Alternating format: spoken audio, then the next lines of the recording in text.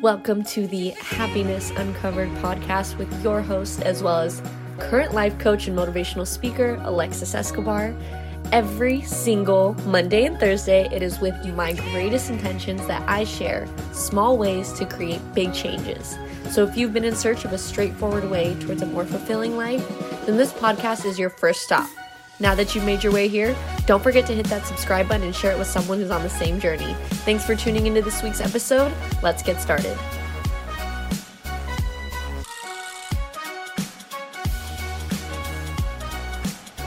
Happy Thursday, everybody. Thank you for joining me for another thriving Thursday. I hope you guys enjoyed the Get Right Monday. You guys are kicking ass, keeping it moving. I'm actually recording in the Iron Family Fitness Gym today, so bear with me. The audio is still better than the last couple phone call podcasts. So here I have Pastor Dave Sandoval, and he works at the New Wine Church in Fullerton. And we actually met through the Iron Family Fitness Gym, hence why we're recording here. It just seemed appropriate. And so I'm just super excited to get into his story of, the reality of coming from a not so good childhood to having that realization one day that, that street life isn't the way to go. It isn't the need to be, and realizing that you have a message to share and a passion to fulfill. And that's basically what I'm all about. So here I have Pastor Dave. Go ahead and just start off with what you do right now, and then we'll jump back a bit.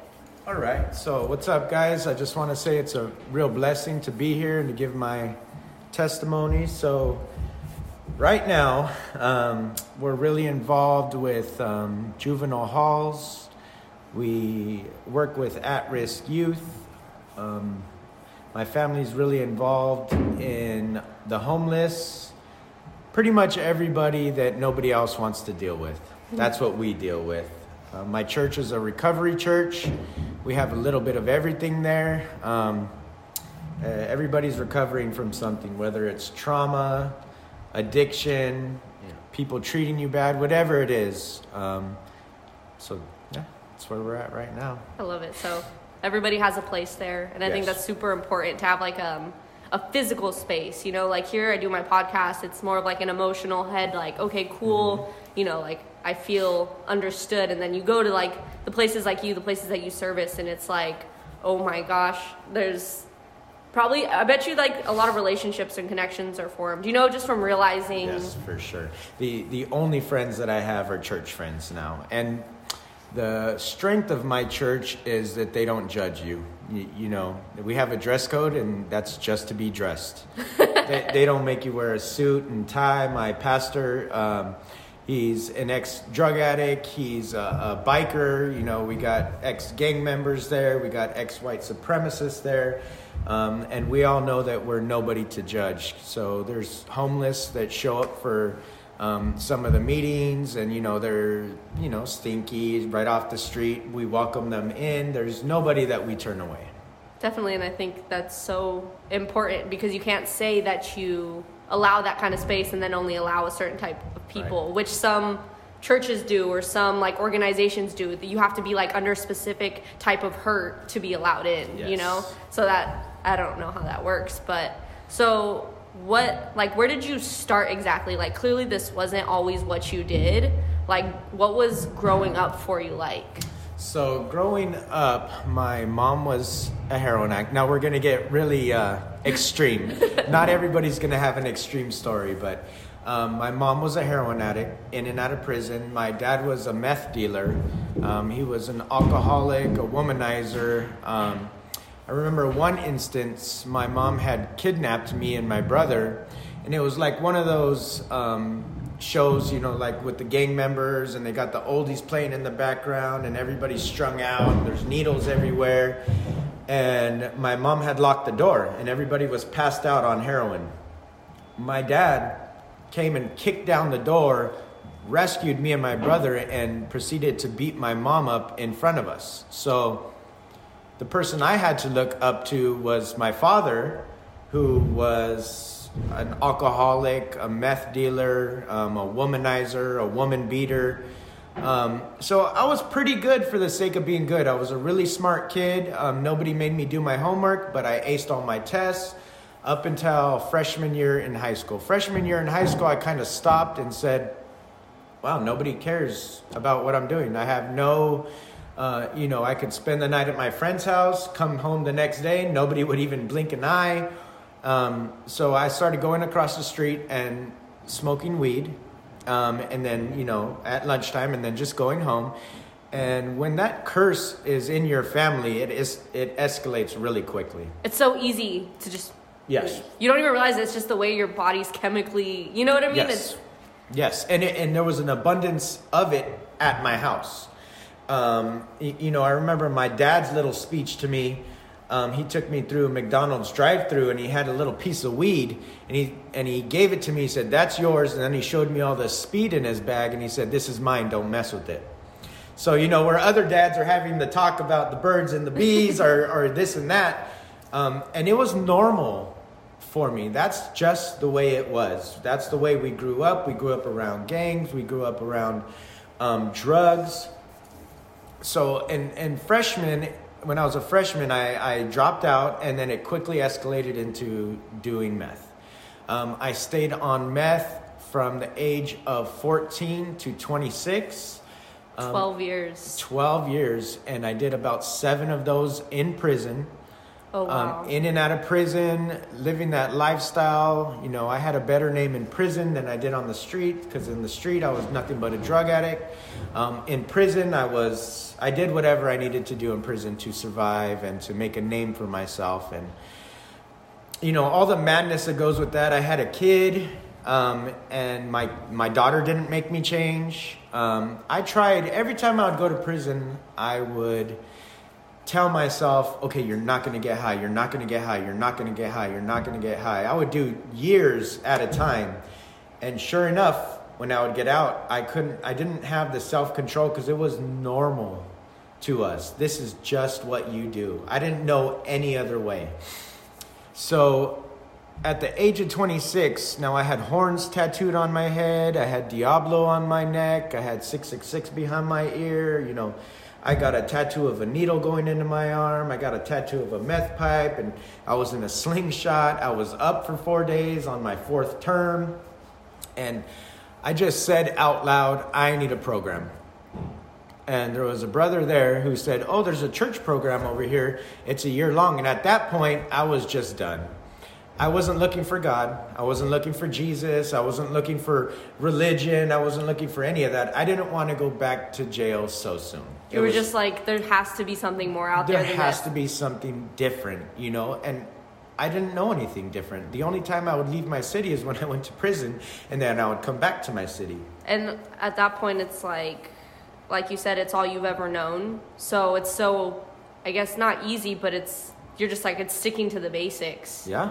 I mean, for some people to get arrested was like, so chaotic and dramatic, and, people calling to get bailed out and stuff like that. I would fall asleep in the back of the cop car. It felt like I was going back home.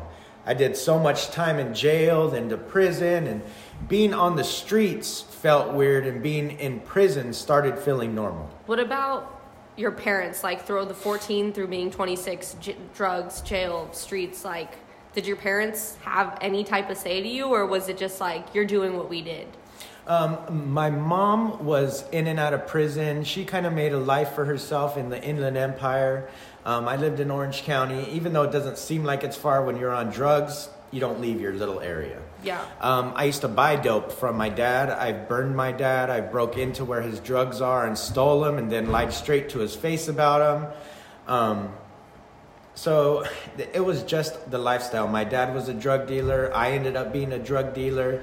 I sold drugs for a long time. I hung out with a bunch of different gangs because of the drug lifestyle. And I remember when my daughter was born, my mom came in a beat up Toyota Celica and gave me a 1/2 ounce of speed as the baby shower present. Yeah, here you go. It was just, looking back on it now, I don't know who the hell those people were. I don't even know who I was, because it's so chaotic. But at that time, it was normal. So is your mom sober? My mom is now sober. You said your brother sober? My brother's sober. My dad is actually homeless. He goes around canning. He calls it canning, looking for cans at night. He still gets high. But he's the next person to work on. Actually, my mom was in prison when I got saved. And when I wrote her the letters saying that I gave my life to God, she was slamming heroin in jail, in prison. Oh, wow. She found a way. She was slamming after people with AIDS. She had just given up all hope. When she got the letter that I finally gave my life to God, she stopped doing heroin right there. With that letter, she never got high again. She turned her life around. She was doing an 8-year stretch. She got out, and she's been sober ever since. She's the she's the one who actually got us connected to do a lot of the stuff that we do with the youth. She works for the homeless. She's the one that works with the homeless, taking care of the homeless. She actually lives with me. I think that's such a beautiful thing to not only like clean up and realize, that you had a bigger purpose, but to like give back to the people who that was you at one point. You know what Absolutely. I mean? Like, it's not like you got better and you like look down on those people. It's no. like I hold so much space for these people and so much room, to allow you to get through this and help you get through this. And so when you sobered up, you were 26. How old was your brother? Did he sober up shortly after you? Was it? No. We tried so hard with him, but he was a real prisoner. He did about 25 years, and he's only 30. He's 37 now, but he's been sober for a couple years. So from the age of 12 to 35 or so, he was not out more than 1 year. Since he was 12 years old? Since he was 12 years old. Wow. And he would use, when he was in prison, we'd have to send him money. And, he just got to a point. I got him into a couple different homes. I got him into detoxes, and he was just stubborn. Yeah, I mean, it's not an easy thing. No. Even the thought of cleaning up, doesn't cross a lot of people's minds. No, but God led him to a point where he ended up in the hospital. They call it the 10-minute club. He ended up dying for 10 minutes because he got a blood clot in his knee. He got a hold of some bad dope. They ended up cutting off his right leg, and when he woke up, he was blind. And to some people, that would seem so horrific. Like you wouldn't even want to go on. But when you are a believer, God does things supernaturally. When he woke up, he had no bitterness. He was so happy that God spared his life, and he's been serving God ever since. You never see that guy sad. You never see him unhappy, feel bad for himself. I really look up to him. He's a real inspiration because he had vision and both legs when he went to the hospital. Yeah. He woke up out of his drug-induced coma. And my family was all scared. And, me being the man of the family, they all nominated me to tell him. That he had lost his leg. That he had lost his leg. We didn't know he lost his sight until later. Oh, okay. So he still remembers the way I told him. And, but I told him, and everybody thought that he was going to say, why didn't you just let me die? But God really, really got a hold of him, and he's just on fire. He does the same things that we do. He has a real heart for the lost and the juveniles mostly. If you catch them while they're still kids, you won't have to visit them in prison. Yes, that's so important. So looking back, from, how old are you now? 38. Okay, so you've been sober for 12 years? I've been sober for 12 straight years. Congratulations. But, looking back to how you grew up, let's say that, you saw your kid going through that, and you see a lot of kids going through it. What do you tell them? What do you tell those kids? I tell them, they can't see me, but I'm tattooed my whole head is tattooed from head to toe. I'm not just like a normal pastor, but when they see me, it gives them hope to know that they can make it. That growing up, everybody told me that it was okay to be the way I was because of the way I was raised, the way my parents were, and they co-signed for me, and I ran with it. Yeah. When I went into the program that I went into, my director, Mondo, said, you know what? You have to take responsibility for your life. You can't blame your parents. You can't blame the drugs. You can't blame society. You're 26 years old. How you can just keep blaming people your whole life and do the rest of your life in prison. Yeah. But so when I talk to these kids, I just tell them straight up, you know what? It's not worth it. God didn't make you to be... the heroin epidemic is so bad out there right now. The meth, everybody's dropping dead from fentanyl. People are committing suicide like it's nothing. All that stuff is like becoming more and more socially acceptable. Before, when you used to hear it, it was like a shock. Yeah. But now all these kids getting shot in the schools and stuff like that. So you really need to be upfront with these kids. Like, you are not made to just be a drug addict. It doesn't matter if your parents are drug addicts. And no one's probably ever told them that, yes. Yeah, you have to own up for what you're doing. God has great things for them in their lives. And, I tell them the story. A lot of people like to gangbang, but they don't understand what happens. When you're gangbanging, you're shooting at your enemy. You're trying to kill your enemy. When you go to juvenile hall, you're fighting with your enemy. When you go to prison, you're best friends with the person that you're trying to kill.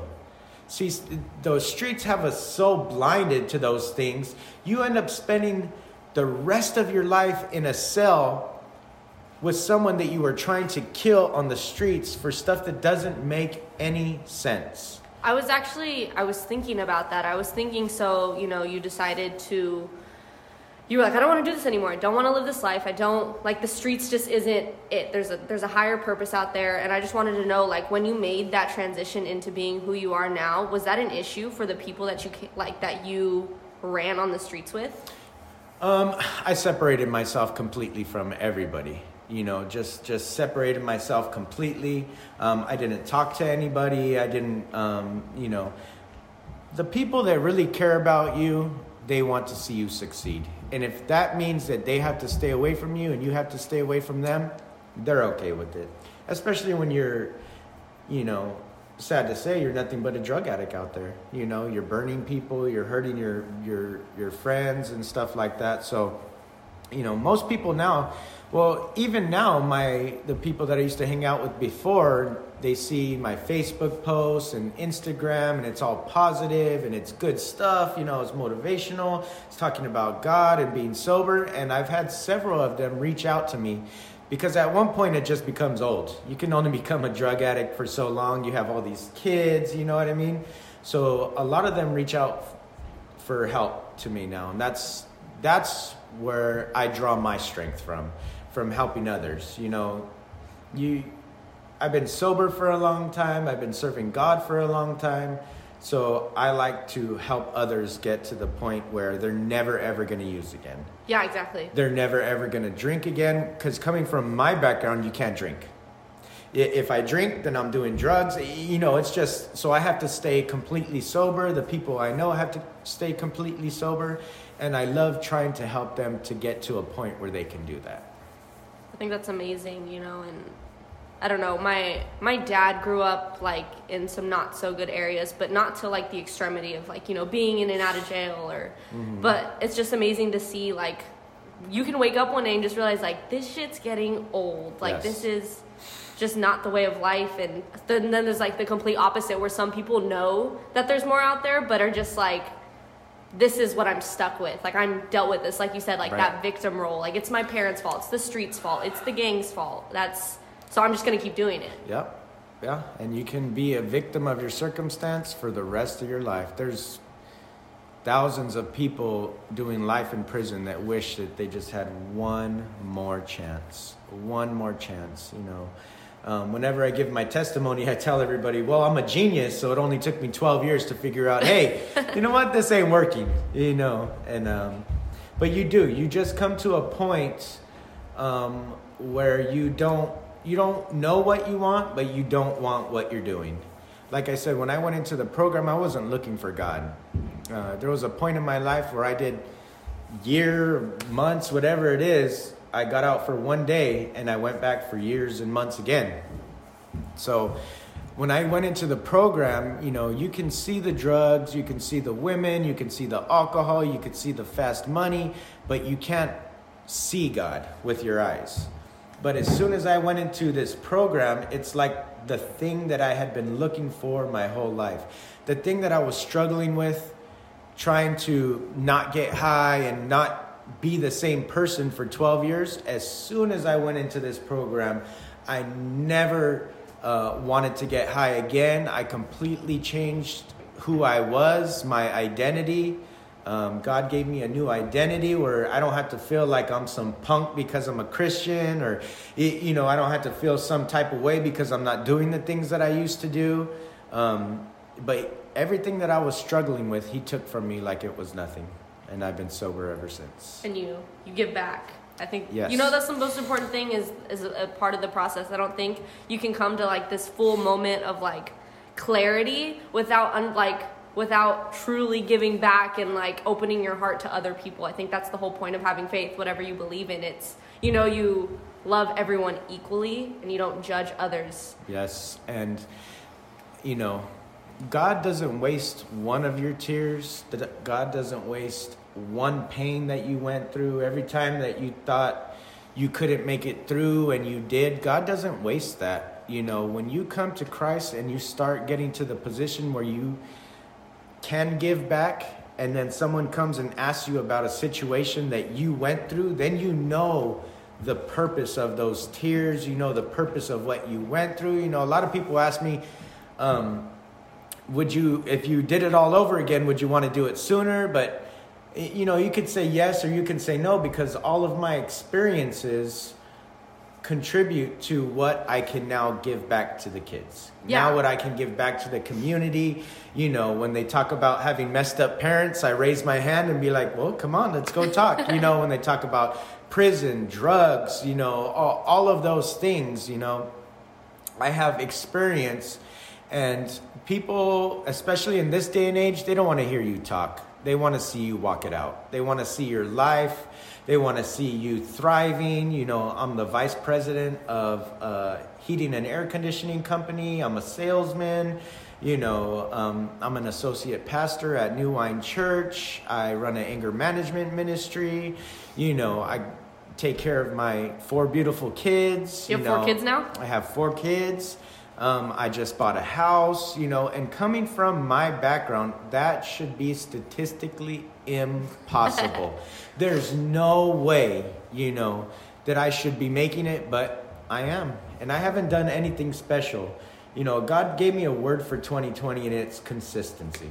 That's so funny. I think about that too. I'm like, no one's really special. It's just a matter of how you want to see the way, like how you want to see the way life treats you and what you take it for. Yeah. And how you react to it. Yeah, you'll find people that grew up in horrible situations, and one of them becomes a drug addict and goes to prison, and the other one never touches a drug. They become a police officer or a correctional officer. It's just the way that you take life. You know, you can either become everything that you didn't want to be with all the bitterness and resentment towards your parents or towards society or whatever it is, or you can do something about it. So considering, you know, like obviously growing up wasn't easy, and probably just like the struggle or like the path to sobriety, that's not easy, like within itself, getting your brother to change, your mom to change, right, helping other people change. Like, do all the problems you have now seem so small compared to everything you've been through? Well, I'm a clown. I don't take life so seriously anymore. You know what I mean? I've had traumatic stuff that's happened to me. It doesn't take away my joking around. It doesn't take away my smile. But being a Christian still is not easy. I've been through some major stuff. I'm going through major stuff right now in my Christian walk. But, you know, the more you see God come through for you, and the miracles after miracles after miracles, the stuff that you used to stress about, you know, finances, relationships, my kids, you know what I mean, trying to juggle training, trying to juggle working out, trying to juggle eating right, drinking what, life. And now I have, I have a puppy, I have all my kids, you know what I mean? And all trying to do all of those things are rough, but it's nowhere near what I went through. And I think going through all those things makes me, and it makes me, even in the hard times, enjoy life. Where everybody else is like tripping off of this and that and this and that, I'm like, pfft. I get the same way. There's some things that I've been through where I'm like you could try me, but ultimately, like, my faith is what's going to get me through whatever I'm going through at the current moment. Yeah. You kind of sometimes just have to, like, it's up to you. It's up to the universe, up to God to kind of, like, bring you through in, like, a better light, you know? Yeah. I mean, sometimes things seem overwhelming, but I press into God. You know what I mean? I cling to the things and the stuff that I was taught, and I'm here. I'm still thriving. I'm still helping. Even in my madness and the chaos of my life sometimes, I still go and I preach and I go into juvenile halls, and we're getting ready to go into the women's prison. And, we do so much good stuff that it really overrides all the stuff that's going on in my life. Even though it's, they're pretty big things, it still doesn't compare with all the great things I have going on in my life. Exactly. And so 12 years sober, like, in between those 12 years, how long did it take for, like, the temptations to stop? Well, I had a parting the Red Sea moment. Mine was gone in an instant. As soon as I went into that program. So I went into the program and finally trying to do something good with my life. And 3 days later, my parole officer shows up and says they let me out 3 weeks early out of prison. I've never heard of that before. But I was just being tested. Accident. Yes. Crazy. So they sent me all the way back out to Tehachapi prison. 3 weeks later, I was let out again. And I was back in my neighborhood. I was supposed to spend the day with my family, then go into the church. But in just those 3 days, something had happened to me where I was just so uneasy in my skin. I was in the neighborhood where I would always get high, and I just didn't want no part of it anymore. And it only took 3 days. And I wasn't even sober. I was coming down off of drugs in those 3 days, just getting right. But when God comes into your life, it happens different for everybody. But he invaded my life and he took away the craving. He's like, you don't need any of this anymore. Well, we're extreme. Yeah. I'm extreme. My family's extreme. I led an extreme life. So God knows what you need when you need it. He knew that I needed an extreme transformation. Yeah. A friend told me, God gives you what you need as he sees fit. Amen. So it comes in any form, but you just have to be willing to, like, accept it for what it is. Yep. Definitely. Yeah. So I know. So we're gonna go ahead and start wrapping up. But, like, is there anything that you want to add or say? Like, let's say if someone's struggling with sobriety, or just being stuck in a place that they know isn't going to get them where they should be or want to be. Seek help. NA, AA, all that stuff is good. I'm not saying nothing bad about it, but it doesn't have that lasting power like coming to Christ does. I've seen just transformation. My best friend hung himself. He was dead for 10 minutes. He came to Christ. He leads now Celebrate Recovery at my church. My brother died for 10 minutes. He's been sober for quite a number of years now. There's just miracle after miracle at my church. There's nothing that you guys out there have went through that someone at my church hasn't. And I'm not trying to get people to go to my church. You know what I mean? That's not my purpose. But can I give them my Instagram? Mm-hmm.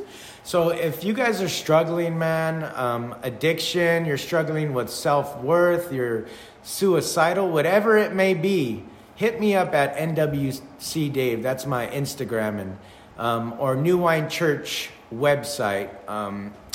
We have Celebrate Recovery. I run an anger management group. There's always a way out. You know, God loves you. There's nothing that you're going through that someone in the church hasn't been through that we can help you through. It's never too late, you know. There's people at my church that went in at 50 something and they're doing great, you know. That's amazing. You never hear someone say, I was doing great until I went to church. Then my life fell apart. You'll Right. never, ever hear that. It's always the opposite. The proof is in the pudding. You know what I mean? I couldn't stop getting high 1 second. But as soon as I came to Christ, someone that I couldn't see with my eyes, you know what I mean? All of those chains just fell off of me. And God can do it for you too. You know, there is hope for you. You know, if people treat you bad, you know, you got self-loathing, whatever it is. It's not always addiction, you know, but check out New Wine Church. You know, we have a men's home, a women's home there. If you need a program, you know, hit up the website. Or if you just need to talk, you can message me at NWC Dave on Instagram. And like I said, you know, listening to this podcast or follow me on Instagram, it's so nice to have like something to look at, something to relate to. But going back to Dave's church, this is a physical space. You know, you feel the energy. There's more than, it's a community, and I'm all about community. Growth happens in community. So like if there's anything you feel yourself struggling with and maybe you're not in the area, like there's a community near you. I promise you that everyone has a community they belong to. So I really appreciate you for being on this podcast and sharing. It was a privilege. Amen. Thank you. Can I say a quick prayer? I'm going to pray for you guys out there real quick. Dear Heavenly Father, Lord, I just lift up all those that are listening, Lord, all those that are suicidal, dealing with addiction, self-worth, Lord.